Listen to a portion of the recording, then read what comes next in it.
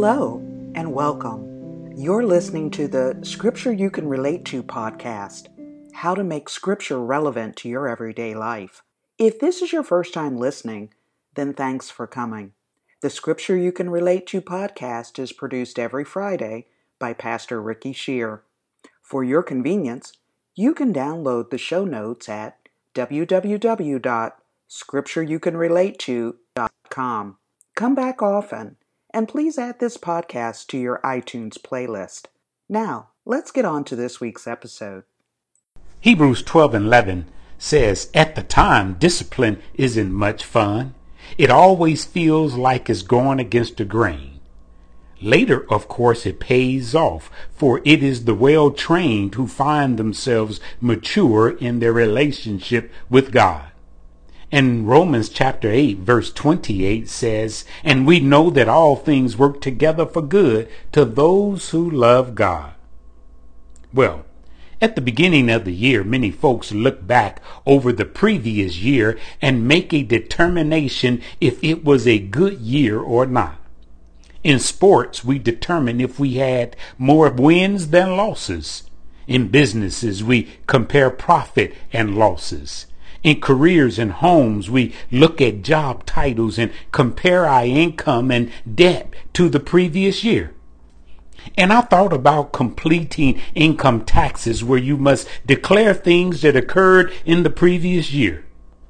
I realize most of you have others do your taxes for you, but even with the small business, I still do my own taxes.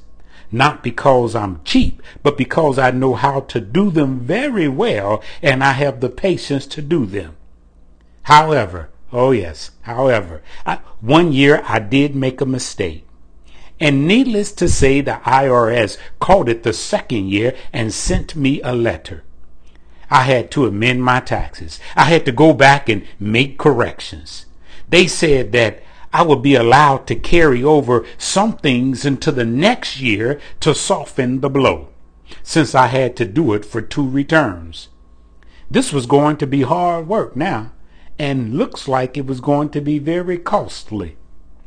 But after a careful review, it turned out that I only had 2 figures entered in reverse order. You know how it is. The IRS says, if you had this kind of activity, you must declare it on this form. If you had a gain, declare it on this line. If you had a loss, you can declare it on this line. I had my gains and losses in the wrong place. What I thought was a loss was actually a gain. After making the correction, instead of me owing the IRS $4,000, I concluded that they owed me $7,000. So I amended my taxes and sent them in and said, send me my check. A month later, they sent me another letter saying I was still yet wrong. However, according to their new calculations, they says we do not owe you $7,000, but we owe you $8,000 because the company had actually withheld and prepaid the taxes on the gains. I feel like shouting all over again. And I thought about life itself.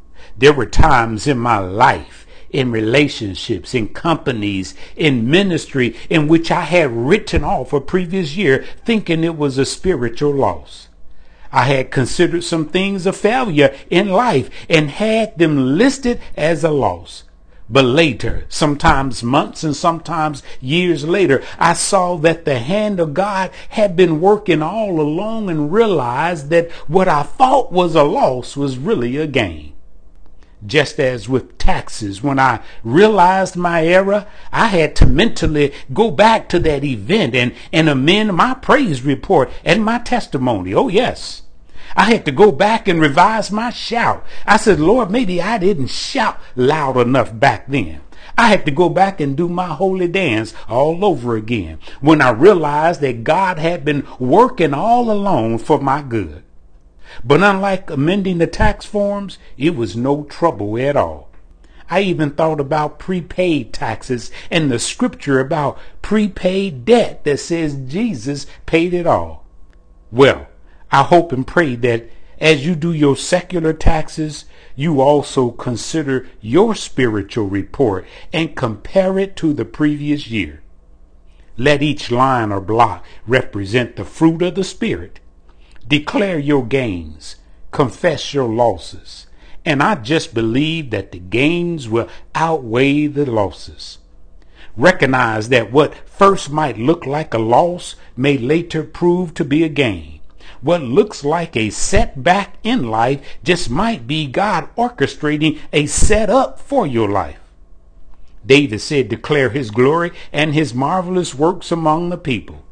And the songwriter Clay Evans says, as I look back over my life and I think things over, I could truly say that I've been blessed.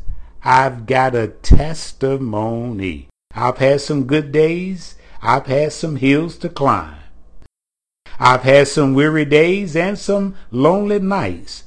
But when I look around and think things over, all of my good days, my gains, they outweigh my bad days, my losses. Therefore, I won't complain. Well, that concludes this podcast. Our hope and prayer is that this podcast has been helpful to you and you will continue to reflect on it and begin to apply it to your life. For a transcript of this podcast and notes for a journal, visit www.scriptureyoucanrelateto.com. Thank you.